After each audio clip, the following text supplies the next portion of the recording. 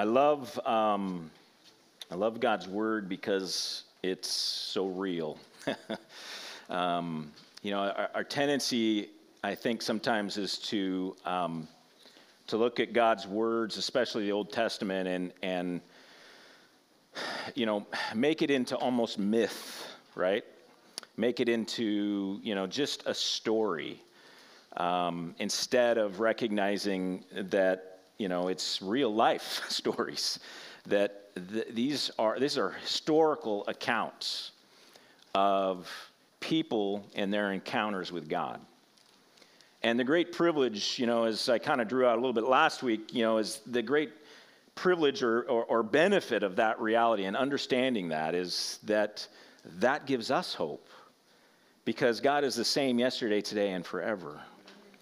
And so the way that he interacted and blessed and was there for people in Scripture, he is with us in that same way. And so this is why we preach the Word. This is why we teach the Word. It's not just because it's some myth that we can try to get people to figure out and understand the nuances of. No, it's about an encounter with the real God of the universe, right?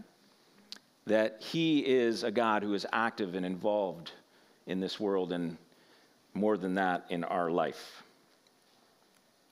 Genesis chapter 15, we skipped over 15 and we jumped to 16 last week, and some of you may have said, hey, what happened to 15? How come you skipped that one, right? Well, we're back now. I just felt like I needed to hit 16 because I want to hit 15 and 17 actually together, because they both have to do with covenant and the renewed promises of God to Abraham and Abram and then Abraham in verse 17 or chapter 17. And so that's why I did that. So we're going to kind of go through both 15 and 17 together, mainly focusing, I think, on 15, and see where the Lord leads us in this morning. Genesis 15, verse 1. After these things, the word of the Lord came to Abram in a vision. Fear not, Abram, I am your shield. Your reward shall be very great. But Abram said, O Lord, what will you give me? For I continue childless, and the heir of my house is Eliezer, or Damascus. And Abram said, Behold, you have given me no offspring, and a member of my household will be my heir. And behold, the word of the Lord came to him, This man shall not be your heir. Your very own son shall be your heir. And he brought him outside and said, Look toward the heaven and number the stars if you are able to number them. Then he said to him, So shall your offspring be. And he believed the Lord, and he counted it to him as righteousness. Abram, at the beginning of this chapter, has probably been 10 years since the initial call of chapter 12. And he's waiting. The call was not just a land, right? It wasn't just Canaan, right? There was more to it.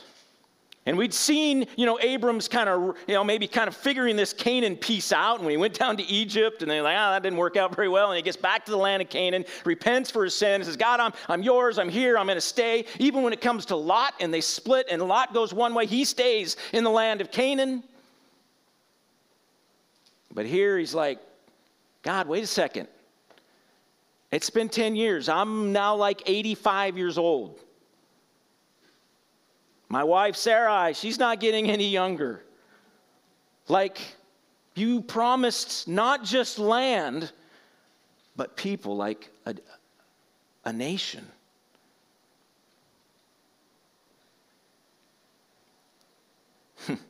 His question is humble. I think we need to be careful not to misread maybe into this, that this is doubt. He still believes God. But he's just kind of like, how's this going to work out, God? Like, really? I mean, you know biology better than I do, right? So how is this going to work?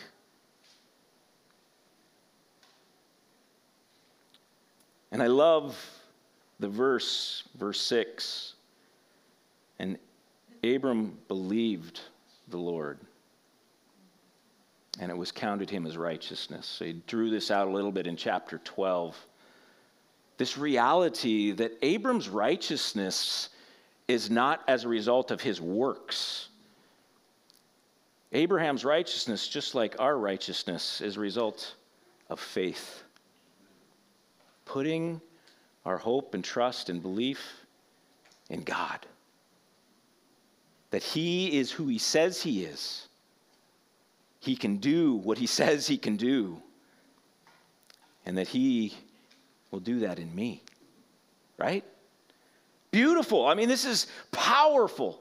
For those who look back too quickly at the Old Testament as being just this legalistic, law-centric salvation. It's not really that. The law was given indeed so that God could reveal to us what his will is and what was right and what was wrong. But really all it did was expose our sin. It didn't bring salvation. It never was meant to bring salvation. Salvation was always meant to come through Jesus, and that was meant to come, and our entrance into Jesus was meant to come through faith, just like Abraham. But I also love God's response to Abraham. Abram doesn't get God doesn't get upset with Abram. He's not mad at him. He's not like, come on, Abram, just have faith. Just, come on, stick to it. Now, don't worry about it. We'll get it. I've got this. Stop worrying about the details, all right? No, this is not the way that God responds to him. God steps in. He understands the struggle. He knows the question that's there. He recognizes this is logical for Abram to think this. Like, you promised me nations. I don't know how this is going to work. I'm getting to that point. My wife's getting to that. It's not going to happen. God doesn't hammer Abram for his question. Instead, he encourages him by renewing the promise and then giving some extra details and, this is most important, assurance. First, let's look at how God renews his promise. Start in verse 7 and read down through 16 now. And he said to him, I am the Lord who brought you out from Ur of the Chaldeans to give you this land to possess. But he said, O Lord God, how am I to know that I shall possess it? He said to him, bring me a heifer 3 years old, a female goat 3 years old, and a ram 3 years old, a turtle dove, and a young pigeon. And he brought them all these, cut them in half, and laid each half over against the other. But he did not cut the birds in half. And when the birds of prey came down on the carcasses, Abram drove them away. As the sun was going down, a deep sleep fell on Abram, and behold, dreadful and great darkness fell upon him. Then the Lord said to Abram, know for certain that your offspring will be sojourners in a land that is not theirs, and will be servants there, and they will be afflicted for 400 years. But I will bring judgment on the nation that they serve, and afterward they shall come out with great possessions. And for you, you shall go to your fathers in peace. You should be buried at a good old age, and they shall come back here in the 4th generation, for the iniquity of the Amorites is not yet complete. So God renews his promise. He says, look, no, don't worry about it. I've got a land for you, and I've got a nation for you. Matter of fact, you need to understand that they're going to go through some things. Now, it's not going to maybe turn out the way that you have it in your mind, the way this is going to work. This promise is not going to be fulfilled maybe in what you're thinking.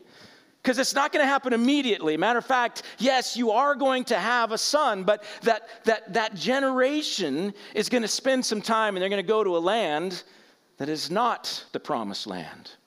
They're going to go to Egypt, right? Foreshadowing right now what's going to happen with Moses and all of that, the years of Egypt, Joseph, who's going to be his great-great-grandson, right? I mean, this reality that's coming. And they're going to be in Egypt for 400 years, enslaved by the people of Egypt. But then they're going to get released. I'm going to come in, I'm going to judge that people group, that group that is oppressing them, and then they're going to come out with great possessions.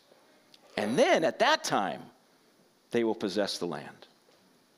So he encourages Abram by saying, look, there's some more details here that you need to understand. I love also, and now we're going to jump to Genesis chapter 17. In Genesis 17:6, he gives more details about the fact that he is not just going to be the father of a nation, but he's going to be a father of nations, plural, and that he is going to have, there's going to be kings that come from his line. Again, he's encouraging him that, look, no, this is going to happen. This promise is sure. Matter of fact, it's already been, in my mind, played out. I've already got it figured out on how this is going to go. And so let me give you some of that so that you know how this is going to play out in the future. Amazing grace.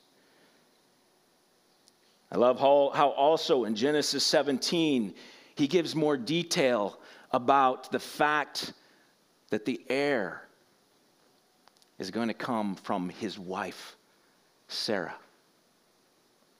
Consider the interesting chapter in between, where we see in 15, God renews his promise, but he doesn't really talk about Sarah yet. And then, but God says, yeah, it's going to be your heir. It's going to be, your son. There's going to be heir, and going to be, the promise is going to come through. And so then we have 16, where Hagar and Sarah and Abram, you do all these crazy things trying to figure out the way to do God's promise. And in the end, God says, no, this is not the way it's going to work either. It's not going to be through just somebody in your household. It's not going to be someone through Hagar. But no, in 17, we see, no, it's Sarah, your wife, who's going to have this child. I love how Abram falls on his face in humor and laughter when he hears that. But careful again not to read into that like doubt. Like when Sarah chuckled later on, her chuckle was one of doubt. Like, nah, that's not going to happen. But Abram's, I think, was more of, oh, what joy, Lord, that you would actually allow me and my beloved wife, Sarah, to have this child of promise. So God, when he faced with Abram's questions, when he's faced with Abram coming before him and saying, God, I don't understand. I believe in you. I believe you can do it, but how are you going to do this? It just doesn't make sense. God steps into that, doesn't reprimand, instead understands, renews the promise, gives some extra details, and then he gives them 3 assurances.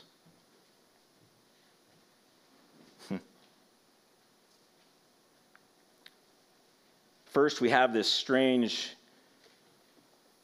story that I've already read a little bit about in Genesis 15, where God tells him to go and grab these animals, to sacrifice them, to split them in half and lay them on the ground. Now, what God is setting up here is a covenant of sorts, that the sacrifices there laid in half, the next step of this covenant would be for the individuals who are entering into this covenant to then walk between the sacrificed and split animals, signifying by doing so that if they do not fulfill the covenant, that they would accept the same punishment that these animals have, in essence, that they would be the ones who are sacrificed. And so we see this all set up. We see the sun is setting. We see Abram gets tired. We see this vision, and God comes in and speaks to him. But then watch what happens next in verse 17 of chapter 15. When the sun had gone down and it was dark, behold, a smoking fire pot and a flaming torch passed between the pieces. On that day, the Lord made a covenant with Abram, saying, to your offspring I give this land, from the river of Egypt to the great river, the river Euphrates, the land of the Kenites, the Kenizzites, the Cadmonites, the Hittites, the Perizzites, the Rephaim, the Amorites, the Canaanites, the Girgashites, and the Jebusites. Notice Abram does not walk between the sacrificed animals. Again, this is God renewing his promise. This is a promise to Abram. Abram's only job is to put his faith and trust in God. And God allows himself, the flame, this is the representative of God here, going between the pieces. He allows himself to be put in this, what we would as human beings say, precarious situation. Because the reality is, he is God.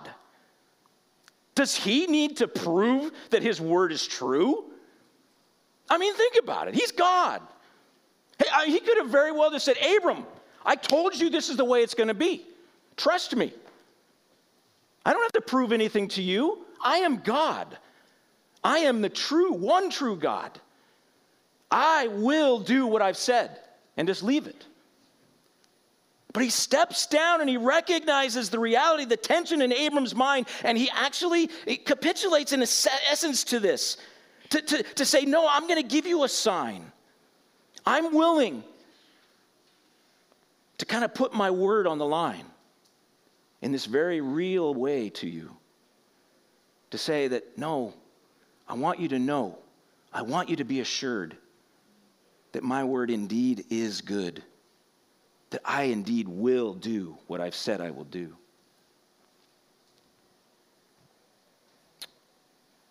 Amazing that we have a God who's willing to come down to our level. Next, we see the assurance that God gives Abram is in chapter 17 when he changes Abram's name. Changes it from Abram, which means exalted father, to Abraham, which means father of multitudes. Imagine how probably someone in his family and the people around him must have laughed after this encounter with God. When he comes back, he says, hey, I got a new name. What's your name? Father of multitudes. You got no kids, right, Abram? You know that, right? Right? I mean, it's crazy. But this is, again, how God works, right? He changes names because he wants Abram to know, look, no, you are no longer just some exalted father. No, you are the father of multitudes. I want you to step into this new identity and recognize that you are going to be the father of multitudes because I have promised you. Stop seeing yourself in the old way of just an exalted father. Instead, see yourself as the father of multitudes. Step in and live that, because that is the name that I call you. I call you Abraham because I know what I'm going to do in and through you. Although it's not been realized yet, step in to my name. Abe is not who he was. He's who God says he is. And then finally, the third assurance that God gives is circumcision. Yeah, that's right, I said it. Circumcision. In chapter 17, we see God say, okay, Abram, now I want you to do something. I have I've walked between the sacrificed pieces. I've given you this new name, but I also want you to understand that you are indeed different. You indeed are mine. So I wanted you to take another step of faith to say, yeah, to receive the sign of the promise. You see, circumcision here is, it's not a righteous deed. It gets corrupted, right? The Israelites really messed with this. And then we get, the Pharisees in the New Testament, and there's stuff written about this in Romans chapter 4 and Galatians 5 and Colossians 2. They're all where we're kind of dealing with this circumcision because there's a wrong perspective about circumcision that the Israelites develop. And they put all of this weight on circumcision as if that is the sign, that's the thing that you've got to do in order to become righteous. But that is not it at all. When God comes to Abram, he's not saying, hey, I want you to prove that you're really righteous. No, wait a second. In 15, we just saw this reality. He believed God, and it was counted to him as righteousness. So circumcision, instead of being the way to find righteousness, it is the sign that he is righteous. It is the seal, if you will, of God's promise. Saying, Abram, you indeed are mine. And I want you to know this by putting a mark on your body that you can never forget. And that every day you are reminded, not only are you mine, but your ancestors are mine. Your lineage is mine. Your people, the nation that I'm going to build from you is mine.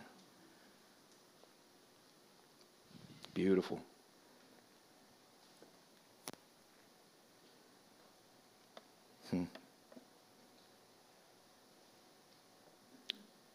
A way to describe this, actually, I thought about this the other day. Bob was doing the baptisms with Joel and Dean back in January. And he said something at the beginning about baptism, which is true.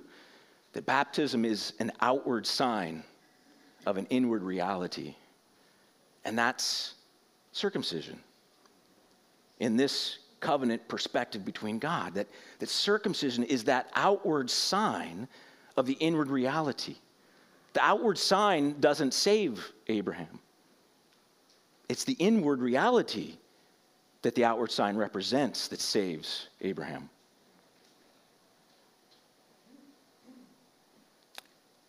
Again, it's amazing that we have a God who not only is as grand, powerful, omniscient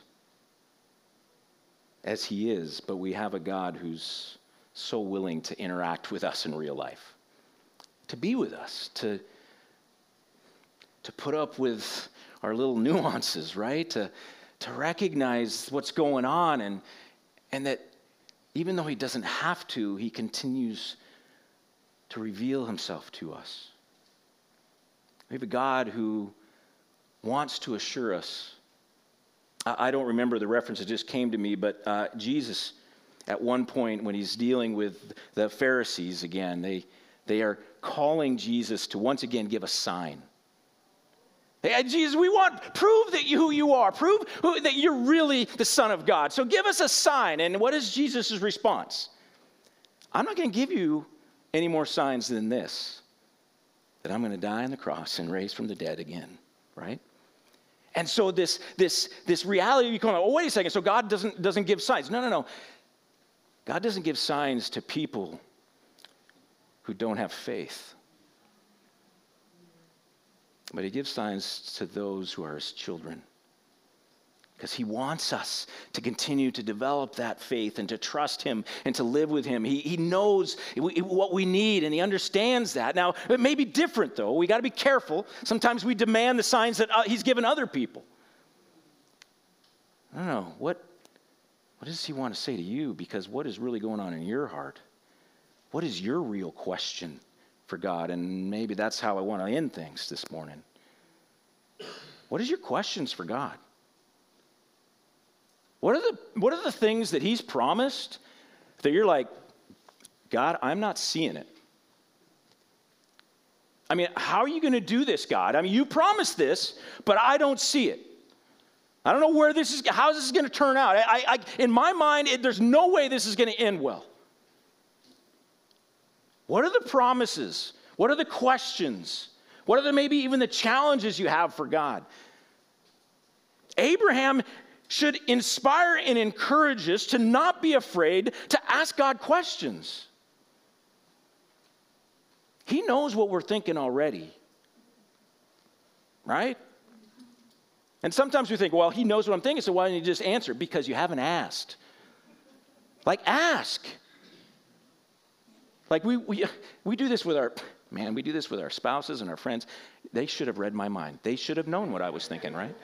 We do the same thing to God. Now, God can read our mind, but he wants to say the same thing. He wants us to say it out loud. This is what the Psalms are all about, right? Over and over again. You know, people just, challenging God, saying, God, where are you right now? What's going on? My enemies are around me. You promised me this. You promised me that, and now it's not happening. I don't know how it's going to figure it out. God, help me. Are we willing to ask God that question? What are your questions? Don't be afraid of him. Go to him. Lay it down. Be honest. Shoot, look at Job. Right? I mean, he went pretty hard. Like, come on, God, prove me wrong. Let's go. Right? You know, he was like in his face almost kind of thing. Right? It's amazing. We can't be afraid to ask God questions because we have a God who not only will hear our questions, but he'll respond to us. Not with anger. Not with pomp and circumstance, like not getting, oh, look, I am God, who are you to question me? No. He's a God who's sure of his sovereignty. He doesn't have to defend his sovereignty. He's able to come and engage with us. God can handle our questions. And when we ask, he will renew his promises. And he'll clarify his promises to us and how they're going to be fulfilled sometimes. We're going to be free from the power of sin. But Jesus, I'm still struggling with sin. I keep doing that dumb thing I don't want to do. I keep doing it. Why? Jesus, help me, right? Yeah, I know. Trust me. You're free. Let me tell you what that's going to look like. It means that maybe, you know what? This sin is going to continue to be a thorn in your side. But my grace is sufficient for you. I can still use you and bless you despite your sin. Yes, be free from sin. And you'll experience greater righteousness as a result, but not going to necessarily look exactly like you think. God, you promised to redeem, to reconcile, to bring relationship back. And yet these relationships are still tense and they're not coming together. And people that my kid isn't coming back to you. My relationship with my spouse isn't getting better. I thought when I came to you, this would all get fixed, and it's not. And he says, yes, my son, my child, I love you. I promise to redeem these things. But it may not turn out the way you're thinking in your mind. But trust me, I plan to prosper you and to bless you. You've got a bright future. We have a God who steps in when we question. He reassures us of the promise, and depending on what we're going through, the uniqueness of our question, he has an answer for it. He'll give more and more detail. The longer we're living our lives with Christ, right? I mean, it becomes clearer and clearer and clearer. I've been amazed at how the things of this world become less and less tangible to me as I've lived my life for Christ. And the things of eternity become more and more tangible for me. Because he promises to bless us. And we have received amazing and abundant blessing in this world. But there's so much more.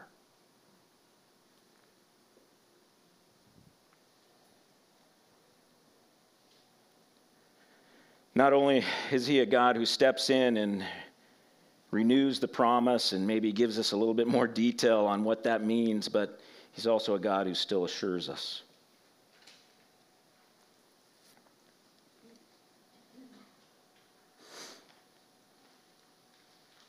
Romans 5:8. While we were still sinners, Christ died for us. This parallels with the pillar of fire going between the sacrificed animals.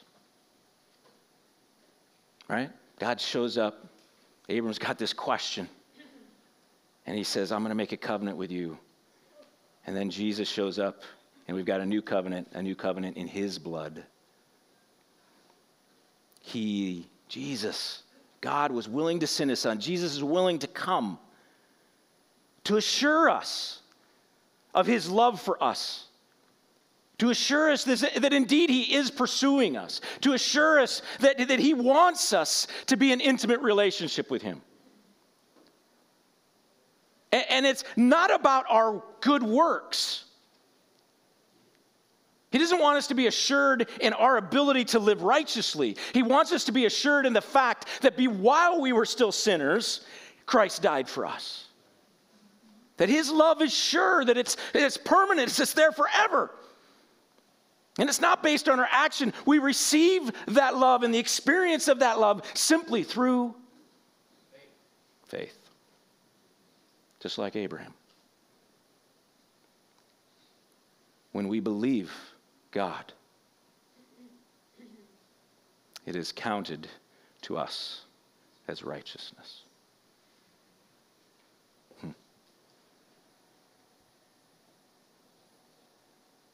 Just like Abram as well, we have been given a new identity.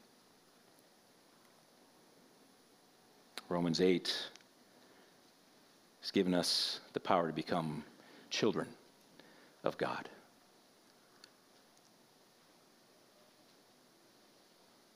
We're no longer just Sean, right? It's not just me, right? What does that mean? I don't know, crazy now, it's Sean, right? I mean, who picked that name? An Irish name, I know, but yeah, John. Anyway, whatever, Sean, right? I'm not just Sean anymore. I'm now child of God. Like, he renames me. He says, no, you are mine. I need you to know this. You're no longer just some guy named Sean. You are now a guy named Sean who is a child of God. You've got a new name.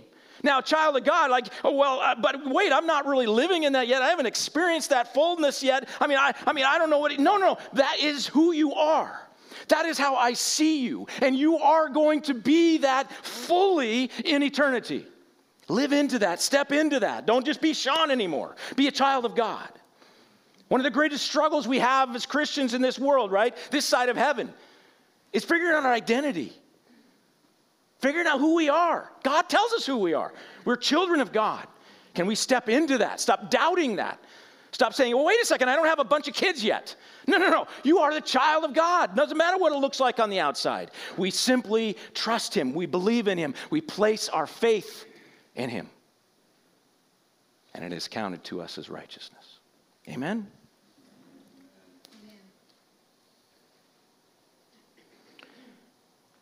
And like Abraham, we receive a sign in our flesh,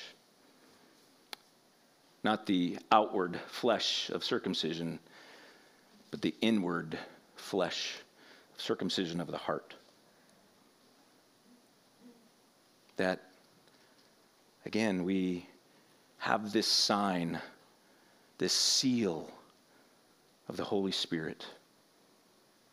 The moment we place our faith in God, the moment we place our faith in Jesus, the Holy Spirit comes and indwells us, marks us, so that everyone knows, so that we know, so that God knows, nope, that one is mine. That's one of the ones who are going to receive the full promise. Circumcision of the heart, the indwelling of the Holy Spirit. to come and to reveal. And in John chapter 16, it talks about this reality that the Holy Spirit comes to convict us of sin, to tell us where we're wrong, where we're misstepping. Not so that we can get accepted by God, but because we need to trust and put our faith in him and then seek to enjoy that righteousness. Enjoy that righteousness in our relationship with Jesus. It's the Spirit that does that work. Certainly for the unbeliever, God is constantly calling, drawing them to himself.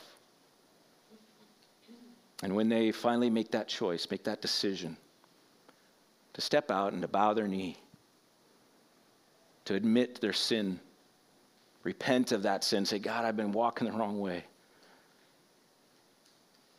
And we immediately enter into this new family.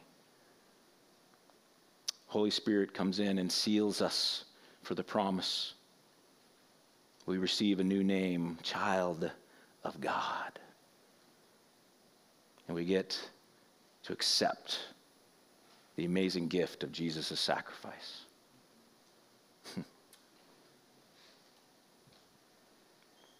Do you know you're saved? Do you know? Amen. Are you sure? Yes. See, God doesn't want us to be doubting that. Ask him your questions. Don't be afraid to ask those questions. Don't be afraid to challenge him. And then look and see and listen. We have a God who still speaks to us. Sometimes we look at Abram and we go, Abraham, we're like, what's going on here? Like, God spoke to him, what is it? I mean, we think, this is an Old Testament thing, not a New Testament thing. No. Wait a second. No. God is still speaking. He understands us like he understands Abram. Now, he may not deal with us exactly in the same exact ways that he's dealt with Abram, because we're unique individuals. But he is a God who knows us, who loves us, who's with us, will listen to us, will bless us, will be there for us, is faithful to us. And these are the things we cling to as we continue to put our faith in him and trust that even when we can't see it, even when it doesn't look like all the promises are being fulfilled and before us, right? Even when it doesn't look like everything is happening that we're supposed to be happening, that we still trust. Still put our faith in him and know that he can do things that nobody else can. He will do his will for his glory and for our blessing. That he is a good, good God who loves us deeply and desires to bless us beyond measure. Amen? Amen. Laura, worship team, why don't you come up?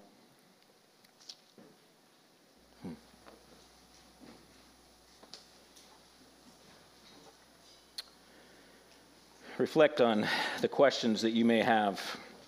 Allow the Spirit to stir those up in you again. And during this time of worship, maybe at the end of this service, ask him. Say it out. Maybe you need to say it out loud, just a whisper. You don't have to yell it. Okay, we don't all want to hear it. But maybe just whisper it out, or at least purposefully no, I need to ask this God. And see what happens. See how he shows. See what he does. All right. Let's stand and we'll close with a song or two. Lord, let us take a moment to read your word and proclaim your praise through it.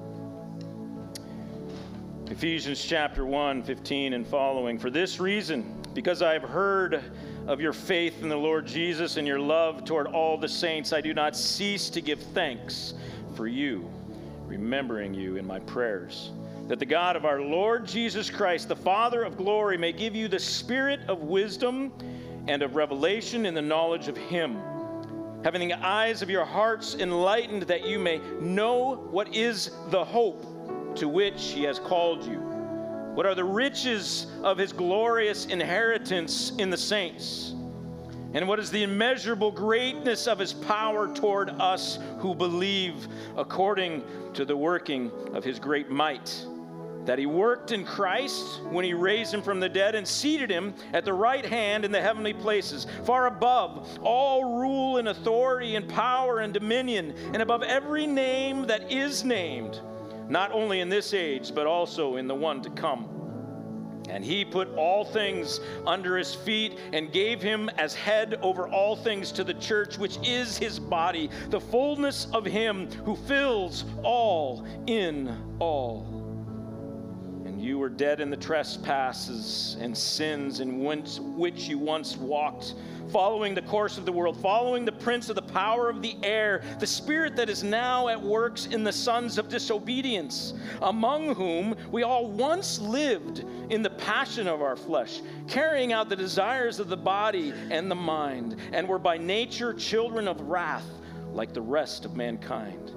But God, being rich in mercy, because of the great love with which he loved us, even when we were dead in our trespass, made us alive together with Christ. By grace you have been saved, and raised us up with him, and seated us with him in the heavenly places in Christ Jesus, so that in the coming ages he might show the immeasurable riches of his grace in kindness towards us in Christ Jesus. For by grace you have been saved through faith. And this is not your own doing. It is the gift of God, not a result of works, so that no one may boast. For we are his workmanship, created in Christ Jesus for good works, which God prepared beforehand, that we should walk in them. In Jesus' name, amen. Church, if you have questions, you want to speak it out, a great place to do that is with our prayer team up here. Come up, share it with them, be vulnerable with the Lord, and speak it out. We've got spaghetti outside as well, and I heard it might be a little bit not quite ready yet, so you might have to pause and sit around and wait a little bit, but that's okay, because we love to talk. God bless you, church. Have a great day.